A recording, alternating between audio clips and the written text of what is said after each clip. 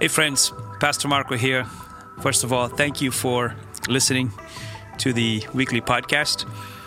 I want to encourage you to do something. If you listen to us from a different state or a different country and you love the church and you want to be more connected to it, we are now opening it up for people to host New Life communities from where they are. And if you're interested in being one of those people that can host a watch party of our services where you can invite your friends, your loved ones, your co-workers, your neighbors or whatnot to come and be a part of it, email us at info@newlifesouthcoast.com because we want to be able to have pockets of New Life communities all over the nation and all over the world. So if you're interested, get back to us. We would love to connect with you. Also, if you're closer and you can be in the physical building, our services now are at 9:15 and 11 a.m. at our New Bedford location and 11 a.m. at our Fall River location. The best way to stay connected is by downloading our church app. Go to the browser and just type in New Life South Coast and our app will pop up on Apple or whatever else that you use for you to stay connected. I pray that today's message, as usual, will encourage you, challenge you, and bless your walk with the Lord. Before we get into today's reading, I want to do a quick recap of what we've covered so far this last couple of weeks. We've been in this journey for a few weeks now. Well, last week we began to focus on the weapons that Jesus made available to us to fight this fight and win. Amen? And so last week we talked about, can you guys go ahead and put up that image of the soldier that Paul was trying to give us a picture of this war, and he was surrounded by the Roman soldier, and he said, listen, every piece of equipment that you see in a Roman soldier is also a weapon that God is giving you to fight this good fight so that you can overcome and not be defeated. Can you say amen? So last week we talked about the belt of truth, right? Got to have a belt. Belt keeps everything together. And then during the week, I hope you were able to watch the video teachings. If you didn't, it's on our YouTube channel. We talked about the breastplate of righteousness, and we also released another video about the sword of the Spirit. So far we've covered 3 out of the 7 weapons that we have available. And today, if you're taking notes, we're going to focus on the helmet of salvation. Okay, we're going to focus on the helmet today. And then Pastor Steve gave us a great message on the shield of faith. Remember a couple of weeks ago, he talked about having a solid, strong faith. And then that leaves prayer, which we're going to release a video this Tuesday on prayer, so be looking out for that one. And then we have the gospel of peace, which is your shoes. And I actually want to save that for the Sunday before election. Strategically, we're going to talk about the gospel of peace before we go to war on this election. And by the way, speaking of election, we've been praying for our nation every Wednesday night. I hope you can come this Wednesday. We continue to believe that God's not done with this nation yet. He's got a plan for this place. So if you have your Bibles, we're going to be in the book of 1 Thessalonians, chapter 5. And I'm going to read today from the Amplified version of the Bible. I like to switch up translations so it doesn't become too familiar, but also to give you a little bit more insight. 1 Thessalonians 5, verse 6 and 8 says this. It says, So, then, let us not sleep. Sleep meaning don't be indifferent. Don't be spiritually indifferent as the rest of the world does. But let us keep wide awake. Tell your neighbor, be awake. Which means be alert and cautious. And let us be sober.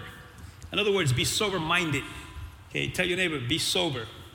I hope you're not sober at 9 o'clock in the morning. Say, we need to come to this altar right now. It's 9 o'clock in the morning, man. Be sober-minded, which means self-control, calm, and wise. Can I just say how much we need these 3 things right now? Self-control, calm, and wise. For those who sleep at night, and those who are drunk, get drunk at night, hopefully 9 o'clock in the morning. But since we believers belong to the day, let us be sober. Again, it's talking about your mind. Having put on the breastplate of faith and love, which was breastplate of righteousness. We talked about that during the week. And as a helmet, the hope and confident assurance of salvation. As a helmet, the hope and confident assurance of salvation. So today we're going to talk about the helmet of salvation if you're taking notes. And obviously a helmet is extremely important for a soldier who's going to war, especially back in those days where they would be in hand-to-hand combat and you're more likely to get hit somewhere in your body. And if you don't have one of those things on, it might be fatal. You got to wear your helmet, right? It's something that we tell our kids, right? Wear your helmet. And then my kids asked me today, where's your helmet, Dad? Like, it's in the spirit. You can't see it. But we know this, that life happens in the mind. Your mind is the headquarters of your life. And I want to say this to us today, that we go where our mind takes us, for good or bad. You are where you are right now in life based on your thinking. That could be good, that could be bad. It all depends. And so here the Bible equates your mind with salvation. The way you're thinking, the way you're perceiving things, the way you're going about life, and that the enemy wants to attack your mind. In other words, he wants to attack your salvation. He wants to attack your understanding of your standing with God. Are you tracking with me? And so I think it's important, before we get into the warfare of the mind, I think it's important to define what is salvation. Because I don't think we should take that for granted. A lot of times, it's the things that seem to be so obvious in church that we don't really talk about, and it becomes one of those things we just say. It's cliches, but what is it? What is salvation? I'm interested in starting there first, because if you don't understand what salvation is, then we already lost the battle. Are you tracking with me? Because I don't think it's something that everybody just, and I don't mean just, head knowledge of salvation. What is actual salvation? Right? And so I want to begin today by telling you what salvation is not. Okay? Salvation is not a feeling. A lot of people think that God is a feeling. The problem is, if God's a feeling, then we're all schizophrenics. Because some days you don't feel anything. And some days you feel too much. So feelings cannot be reliable. Like today in worship, maybe you felt goosebumps, maybe you didn't. But guess what? Neither one is God. And neither one is your salvation. And that is important, my friends, because we're living in a very feeling-driven society. The reason why we're in such a mess right now is because we think with our feelings more than we actually think through rationale and wisdom and principles. So salvation is not how you feel. Because there are days you don't feel saved. It would be real. Oh, we don't have any real people in this house. Pastor, I always feel saved. I'm talking to you then. I'm talking to the rest of us humans. There's a man who I know who is one of my heroes. He was married for over 60 years. A missionary. And he told me, he said, hey, some days I don't feel married. But I know I'm married. This thing reminds me that I'm married. Because I asked him, I said, what's the secret to being married for 60 years? He said, you don't feel married. You are married. That's a good word. So my friends, I pray you understand this. God is not a feeling. God is the unconditional reality in life. Whether you feel him or not, God is always constant. So salvation is not a feeling. Second thing is important is salvation is not earned.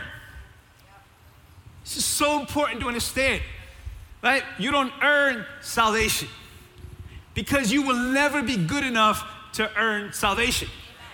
I don't care how good of a person you are. When it comes to salvation, you're not good enough. When it comes to salvation, You can spend all day in this room trying to jump and touch the ceiling. I don't care how many years you try. I don't care if you're LeBron James or Michael Jordan. You ain't touching that ceiling on your own. You're not tall enough, but you can't jump high enough to reach what God is. Can you say amen? So you don't earn salvation. I hope you understand this. Listen, salvation is not God helps those who help themselves. I'm still trying to find that in the Bible. Read it a few times, still not there. But it's one of the most quoted scriptures that's not in the Bible. You know, God helps those who help themselves. Now when it comes to salvation, you couldn't help yourself. God had to help you. Salvation is 99.9999999% God's will. And you just get to say yes. That's your 1.000001111%. That's the role you play in salvation. And if that doesn't humble you, then I don't know what will. All right, there's like no reason for spiritual pride in this thing because none of us can earn it. Are you with me? And then salvation is not a prayer. Living on a prayer, take my hand. You know, great song, but it's not salvation. Okay, salvation may start with a prayer because you're asking God to save you, but that prayer is not what saves you. God saves you. And so I think it's important to understand just because you said a prayer does not mean you're saved. You're saved because you prayed. Did that mess you up a little bit? It's not the prayer that saves you. It's Jesus that saves you. So I pray we understand this because if you're going to fight this fight, you have to understand what is not. Because he will attack you on these things. He will make you want to feel. He makes you want to earn it. And it makes you want to think, oh, you prayed. It's deeper than that. Are you with me so far? Look, there's so many ways to understand salvation, but I want to give you one scripture to help clarify this a little bit this morning. In Corinthians chapter 1, it says this: God has united you with Christ Jesus. God has united you with Christ. For our benefit, God made him to be wisdom itself. Christ made us right with God. Christ made us right with God. Okay? He made us pure and holy, and he freed us from sin. So it's all about Jesus, and not about what you can bring to the table. You know, the way I look at it is this way. It's like when your kids try to help you around the house. Are they really helping? You ever get your kids to load your dishwasher and you're like, I should have done this myself. That's how we are with God. We think we're helping. We just get away. God's like, man, I got to come back now and fix this thing, knucklehead. Just trying to entertain you that you can do something about this. And that should humble us. I don't know how people have spiritual pride when you understand, like, you're just a little kid who drew this really terrible drawing, but your dad's going, oh my God, that's amazing. Oh, no parents in this house? You don't lie to your kids? Oh my God, that's incredible. I think that's how God feels about us, but we're like, look at my good works. God's like, oh my God, that's amazing.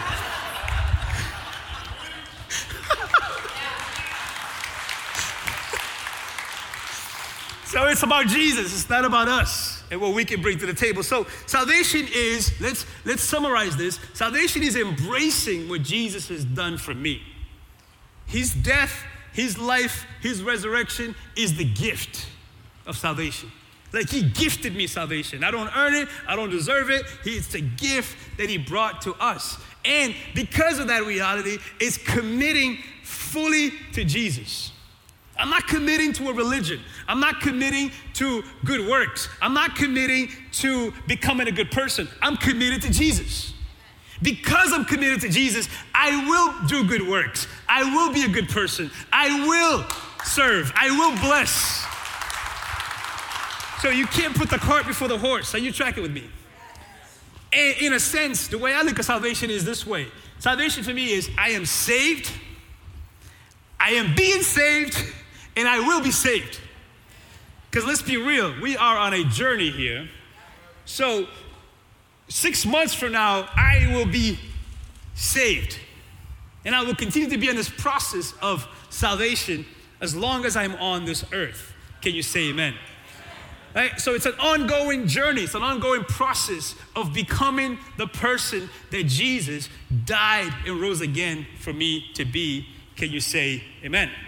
And I want to say this to us, and I want to remind us that eternal life is one of those things that our American society is jacked up. Eternal life is not going to heaven someday. Eternal life is the moment you said yes to Jesus, you have eternal life. In other words, you have meaning, you have purpose, you have destiny, you have an identity. That's what eternal life actually means. It's not being a good person. Hopefully I'll go to heaven.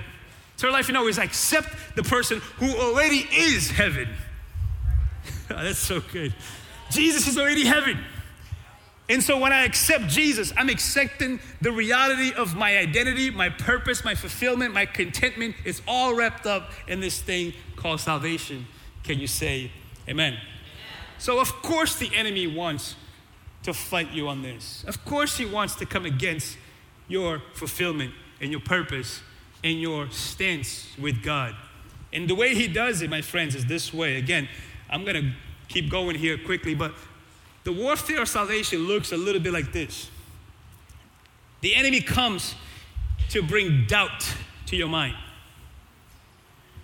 He comes to make you compare yourself. He comes to make you compromise. And he comes to discourage.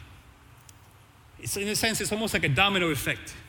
If he can make you doubt, he'll make you compare. If he can make you compare, he'll make you compromise. If he can give you compromise, he'll discourage you from your journey with Jesus. My friends, beware of these things in your life. Doubt, to me, is the enemy's way of trying to steal the confidence of your salvation. He doesn't want you to be confident in who you are and who God says you are. So, of course, he wants you to feel. Because when you're feeling, you're not confident. Think about it. Feelings will put you all over the map. One day you're up, the next day you're down, you're in, you're out, you're that song. No Katy Perry fans in this house. He's trying to steal your confidence. He wants you to doubt. But listen, I pray you understand this. Doubt is not the opposite of faith. It's not. Everybody doubts. That's part of life. Doubt is part of faith. It's not the opposite of faith. When you doubt, doesn't mean you don't have faith. Are you tracking with me? When you doubt, it means that you're putting faith in other things other than Jesus. Doubt is when your foundation is in the wrong place. You're not on solid ground.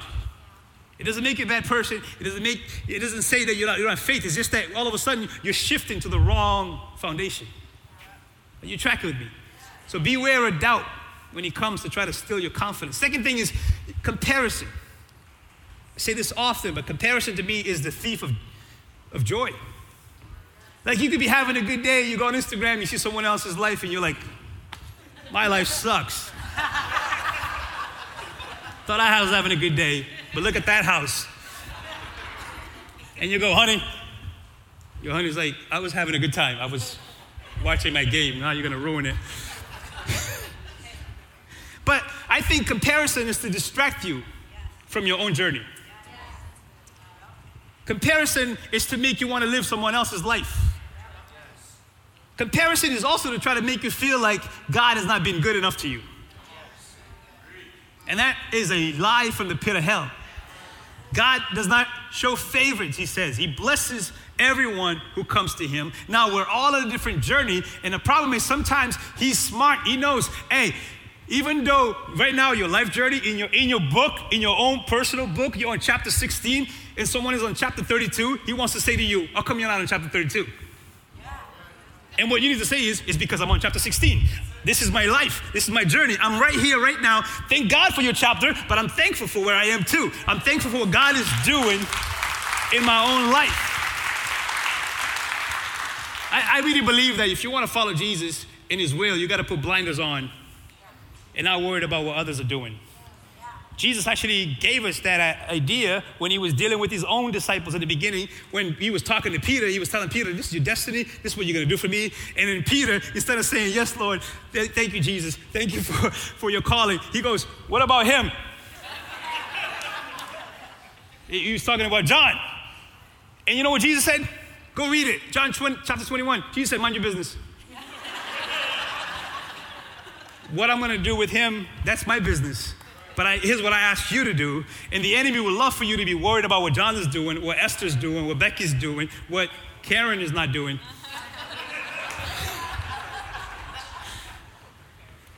So distraction from your progress is the enemy.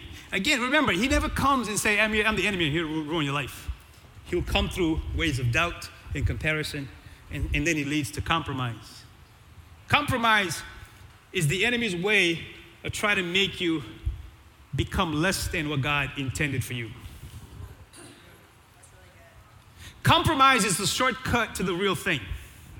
Oh, that's a good word. I hope you catch this. Compromise is the shortcut to the real thing. Remember the temptation of Jesus. He wanted Jesus to take a shortcut so Jesus would not fulfill the destiny that God had for him. He wanted to be like, no, you can do it my way. I did it my way. Yeah. I don't know if you want to do it your way. But compromise, my friends, is to become less than your full potential. And so he says, hey, I know you're on the path of holiness and righteousness, but you can take a detour, though, and get there quicker. We all have been there, right? Right? Do I have to spell it out for us? You know, you want to make money, but there's shortcuts to making short money, right? You want a relationship, but then there's shortcuts to the real relationship that you're supposed to have, right? There's so many ways that he tries to come, like you, of course he studies you, and of course you have to be aware of where you are most likely to compromise. Because some people will compromise in some areas that you're like, how did you do that? Well, they can say the same thing about you. Why would you compromise in that? It's so quiet. We don't compromise in this room. And then I think his ultimate is to get you here, to discouragement. He wants to get you to a place where you stop trying. Let me tell you what I see the enemy doing. The enemy wants to get you to a place where you settle. And you blend in. And you become like everybody else.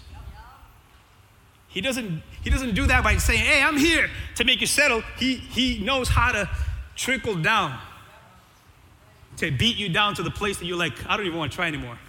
You might be in church, but you're defeated, you're deflated. You're like Tom Brady's footballs. We can say that now, he doesn't play for us.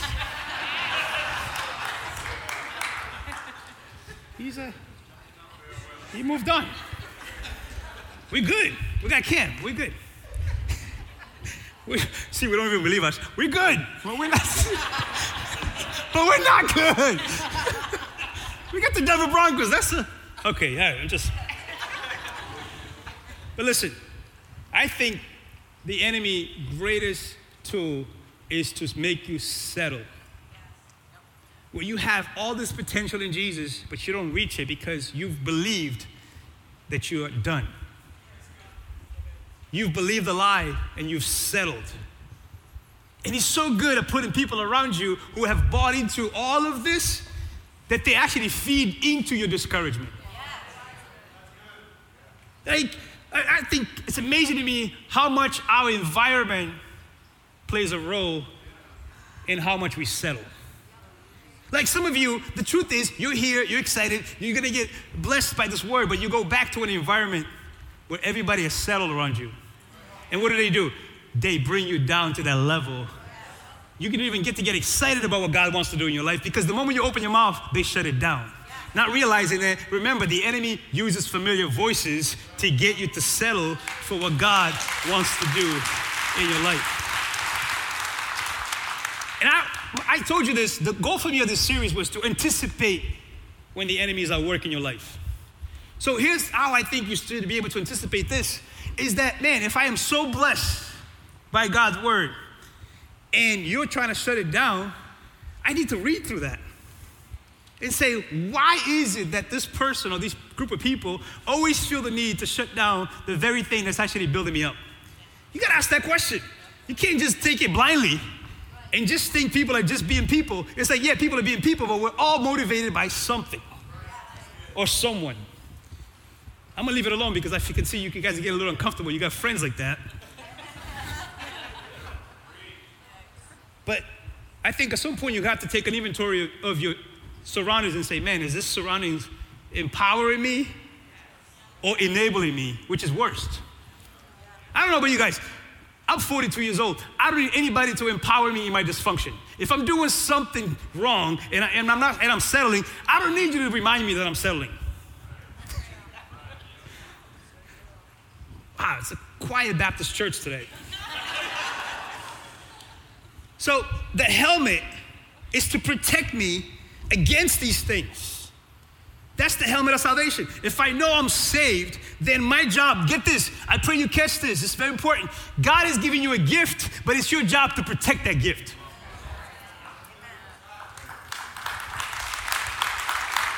In other words, God's like, hey, here's your tools, it's up to you to put them on. God's not gonna come to your house and put your helmet on for you. God, is this your will? He's like, I already gave it to you. Some things you don't pray about, some things you just do. So, my friends, understand this. Your helmet of salvation is to protect your thoughts against these lies. The enemy wants to rob you of your potential, of your joy, of your optimism, of your value, of your worth. And if you're not paying attention, he's doing it through these things. That's what he does it. He nibs at you. He nags at you. He pulls at you slowly but surely. 6 weeks from now, listen, my concern as a pastor is, man, the enemy has done this through COVID. People don't even realize it. They're settled in fear. They're more afraid of a virus than they're afraid of reaching their potential. You got people who will go to Home Depot and Walmart but won't come to church. I think you're most likely to get it at Walmart and Home Depot than at church. But somehow, he's so clever, he says, don't go to church, that's where you're gonna get it. But at Home Depot, everybody touches everything.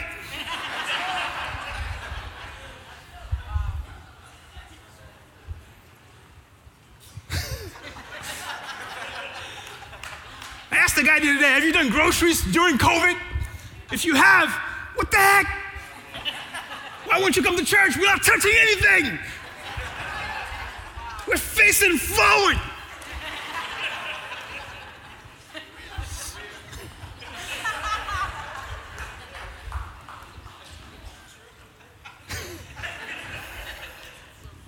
But seriously, I really think that's how he works. It's so clever. And like the stuff that he talks about, it's like, are we not picking up this stuff? He won't tell you, quit that friendship, but he tells you, quit church. Quit that shady relationship. No, quit church. I'm amazed lately how many people are like, I just need to take a break. Break from what? Why don't you take a break from binge watching Netflix?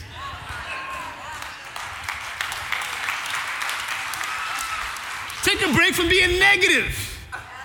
Take a break from being lazy. Take a break from settling.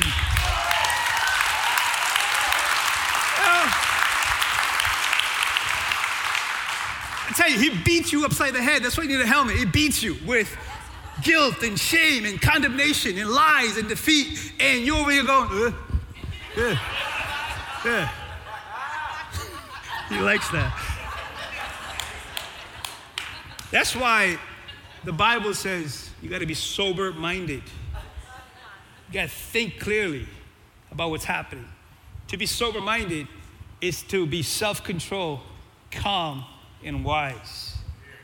My friends, we need this so bad right now. I'm seeing people losing their minds over politics. Like, haven't we been here like 4 years ago? And 8 years ago? And 12 years ago? And 16 years ago? And 20 years ago? Here's our favorite word every election season. This is the most unprecedented times that we've ever lived in. But I heard that 4 years ago, 8 years ago. I heard that when Bush was the president. I heard that when Obama was the president. I heard that when Trump was the president. Unprecedented times. So be very afraid.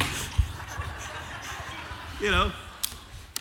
It's like, my goodness, we need self-control, calm and wise minds to prevail, because the enemy is beating us upside the head with so much fear, so much worry, so much lies. And we don't realize it, that we're fighting all the wrong battles. Like, we're fighting each other instead of fighting for each other. Because he's so clever. No, you are right. So funny to me. We all think we're right. That's the problem. I think we can all be wrong, but we can't all be right. Did you catch that? Like, it's impossible for all of us to be right. Someone has to be wrong. But that takes self-control and calm and wisdom for us to get there. See, I believe this: your mind is the most sacred space that you have. When I first got saved, I was 20 years old, and the youth leader used to say this all the time to us. He would say, garbage in, garbage out. Garbage in, garbage out. I don't think there's ever a week he didn't say that. I think that's the only message he had. And it worked, because I still remember it. Garbage in, garbage out. And what he was saying is, your mind is the headquarters of your life. So what are you feeding it? Right? Because you put garbage in, you get garbage out. Right? And he used to say that all the time. And I believe this. I think it's one of those things where right now we need to pay attention to the fact that your brain and your mind, they work together. Your brain is the hard drive. Your mind is the software. Okay? The hard drive doesn't have a say without a software. The hard drive is just a hard drive. The software determines what the hard drive will do. So if that's true, then why am I not taking control of what I'm feeding my mind? Because your brain is like a muscle that needs to be stimulated and exercised. Just like every other muscle in your body. You ever work out and you go, I didn't even know I had a muscle there? Like, I just played soccer the other day. Some of the guys from church, well, texted each other the next day going, I don't think I can move. It's been too long. Right? And I think your mind needs to be exercised. In order to have self-control and be calm and wise, it can't just be, let it just run wild. Because your mind cannot tell you, your brain cannot tell you what's good or bad. Your mind does. That's why science cannot tell you the meaning of life. Science can only tell you what the brain is made for. But you cannot put this stuff in a lab. Science will never be able to tell you what a mind is. You can't scientifically prove a mind or thoughts or feelings or emotions. That's why you need to stimulate your mind. And how do you do that? I'm not even saying anything new here today. I just hope that I'm bringing us back to reality. But we need to feed our minds. Like, go ahead, go to my next. I think mental health is so critical to your well-being. And if COVID has done anything, is it's jacked us up mentally. Depression is up, suicide is up, drinking is up, domestic abuse is up. All because we bought into, I gotta be home. So now that I'm home, I don't know what to do with this thing. So it's so critical that I am stimulating my mind, I'm exercising it with, here's some things, healthy conversations. Do you know how many conversations are so toxic to your well-being? Like, some of you will be so much better if you just stop talking with some people. The Bible even says you sound really wise when your mouth is shut. You ever like see some people, you're like, oh, that person looks interesting, and they open their mouth, you're like, oh, my bad. But I'm telling you, we would be so much better stimulated if we're having healthy conversations. I think this, I really believe you should pick and choose your conversations. Like, why answer everybody? Like I have a simple rule with my social media account. The moment you troll, you're done. I'm blocked you. Don't have time. I have too much stuff to do. Too much people to want to reach to go mingle with a troll. But some people have to prove trolls wrong. And by proving them wrong, you're proving them right. That you're a troll yourself. I'm not sure you guys are following me today. But healthy entertainment. Don't you know Jesus said your eyes are the windows to your soul? What you feed your mind every day is actually affecting the way you're thinking and the way you're dealing with people and the way you're handling your kids and you're talking about your marriage. Like, and healthy entertainment is powerful. And I'm not one of those that like my mama said it's of the devil. I'm saying discern. Like, here's a quick litmus test of an entertainment. When you're done watching or listening to that thing, how do you feel? I was talking to a guy the other day. He's like, man, I like to go hang out at this bar, have a couple of drinks, And I said, how do you feel afterwards? He goes, like crap. I said, well then, I mean, this conversation's over. Right? If you felt like, man, enlightened, you walked away feeling more like Jesus, you walked away like, man, my life really has, this place really blesses me, then it's like, I can't argue with that. So I don't have time to argue about is drinking a sin or not a sin. I'm arguing with how does it make you feel? Amazing, pastor. Well then, never mind. Listen, healthy relationships. I think life comes down to relationships, doesn't it? Yes. Right? That's why we push people to go to cruise. Like, go develop some relationships. Go meet some people who are thinking on a different level. Sometimes you've exhausted your surroundings. Like, you ever think this way? Like, you ever been in your surrounding, you're like, man, we don't talk about anything enlightening. Or you ever talk to the people that always want to bring you back to high school? And you're like, that was 20 years ago. Why do we always talk about high school, Uncle Rico? We need healthy reading. It's one of my favorite things. I'm a nerd. My wife says I'm a nerd. I spend a lot of time in my basement by myself reading. I'm a loser. And I love it. I do. I want my mind to be stimulated. I want to think. I want to get better. I want to think about ideas. I want to think about thoughts. I want to see the world through other people's eyes. And reading does that for me. I kind of struggled to put this one in there, but I said I should. Healthy eating. Because first of all, it convicts me. But I really believe, I was telling someone this week, I'm like, listen, I think this. I think sometimes we think, I'm not doing well spiritually, I'm not praying enough, I'm not reading enough. I said, have you ever thought about the fact that your body just needs to be healthy? And that affects the way you pray, it affects the way you think, it affects the way you, like when I play soccer, I feel like so much more holy. 3 days later, after I recover. I think we have to understand this. I think in the church we've separated like I always say, I don't believe in compartments. I don't believe some things are spiritual. Like we were talking about it after we play soccer, we're like, that's a sanctuary. We feel like, man, we can escape here and we can just let things go here. Like it's a way to decompress. So I think exercising and eating healthy should be part of our routine.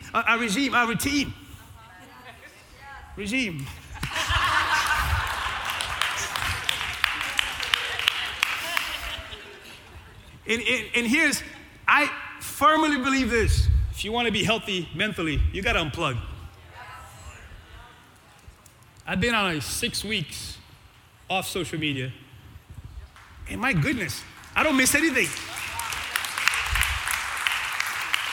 And I do it from time to time, every time I feel like it. And by the way, here's the mistake we make. The moment I say that, you say, I don't have a problem with social media. That's the problem.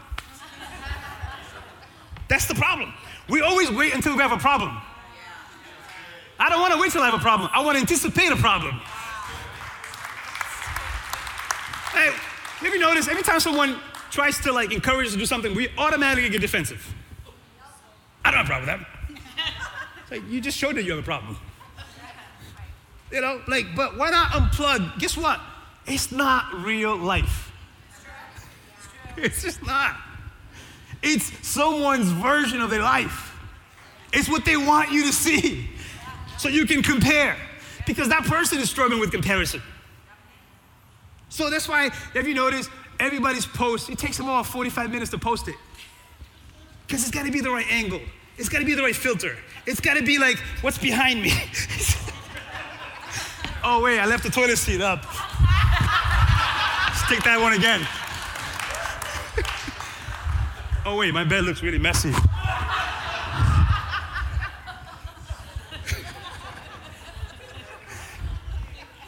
Oh, the shower curtain is, yes.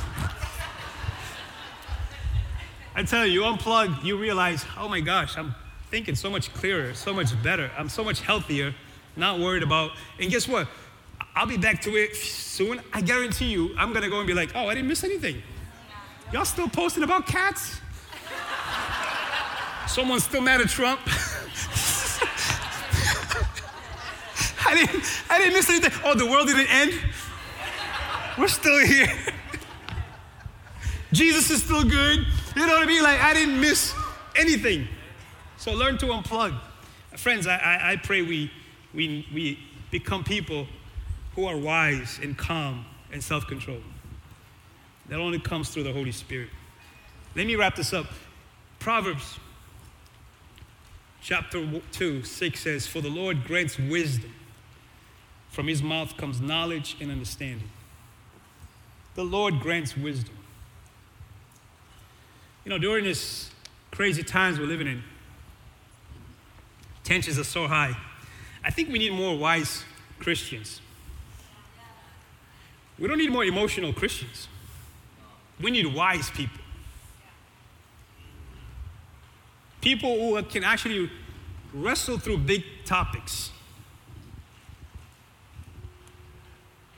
I love talking about big topics, but the problem is people don't want to talk. People want to fight.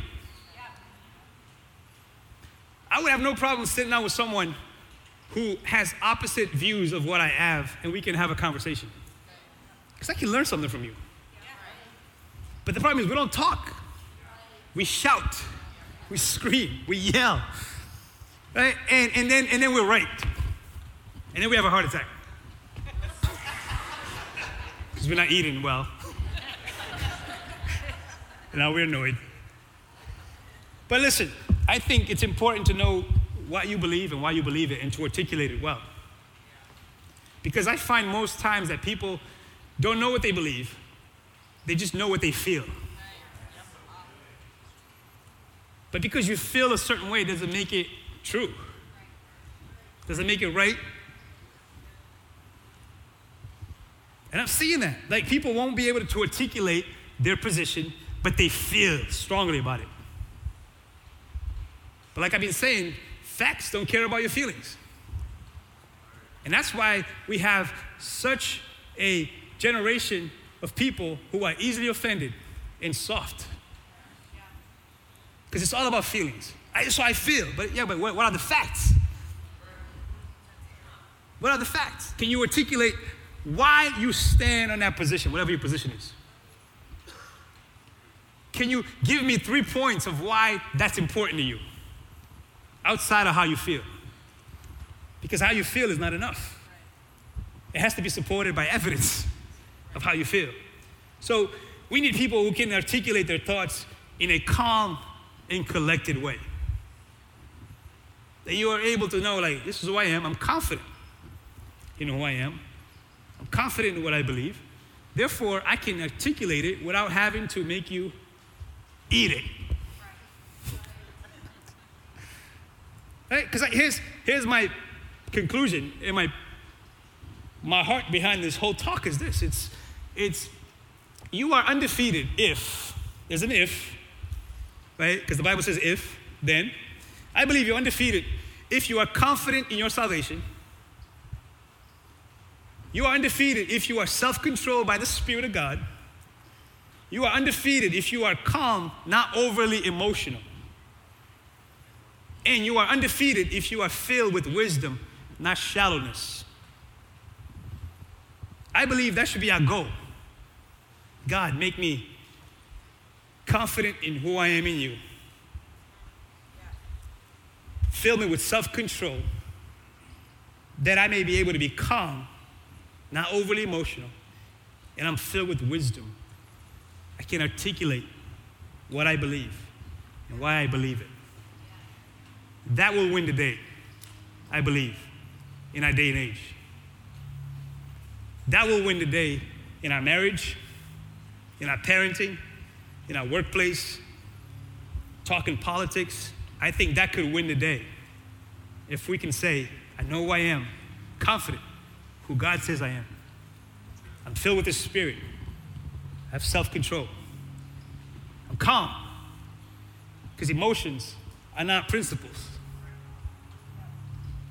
And I'm filled with wisdom. Because why? I've been taking time to know His will. Can't have wisdom without applying yourself to wisdom. Wanting to get smart. I spend a lot of time in my basement because I want to know my positions, my stance. So when someone talks about it, I want to be able to add something to the table. I don't want people to just tell me who to vote for. I want to do my homework. And I don't want to go by your feelings. I want to go by facts. I don't want anyone to talk me out of church. I want me to make a decision of following Jesus for myself. Not because you told me. And I don't want to go by even what society is telling me about what it means to be alive and well, because society doesn't know. Can read right through those lies. We're as much as confused as everybody else. So I need my helmet. I need my mind to be clear, to be focused, to be sharp.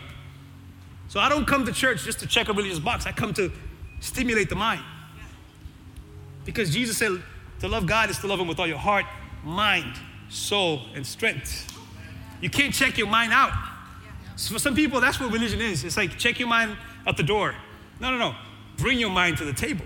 Because your mind needs to be exercised. Your mind needs to be stimulated. You need to think through. That's why I think that God didn't make the Bible easy on purpose. You know how many times people came to Jesus like, explain to us that parable, and He says, I really want you to wrestle with it. If you don't wrestle with it, you don't know why you believe it. Some people are like, it's too complicated. Yeah, exactly. Because you need wisdom to interpret it. It's not just going to fall in your lap. The world loves to give you easy equations will lead to nowhere. God's like, no, I want you to wrestle with stuff so you can be grounded. You can be strong. You can have roots. So when all of the stuff is happening around you, you can stay rooted and not be persuaded by every wind of imagination. One day COVID is this, one day is this, one day is this candidate, one day is that, and it's like we're all over the place. Remember when they were like, don't wear a mask, and then they were like, wear a mask, and now it's like our blankie. Can't go anywhere without it. My blankie. It's my blankie. Like I was just coming here, I told one of the guys, oh, I forgot my blankie. Let me go get my blankie. And where's my binky? With my blankie.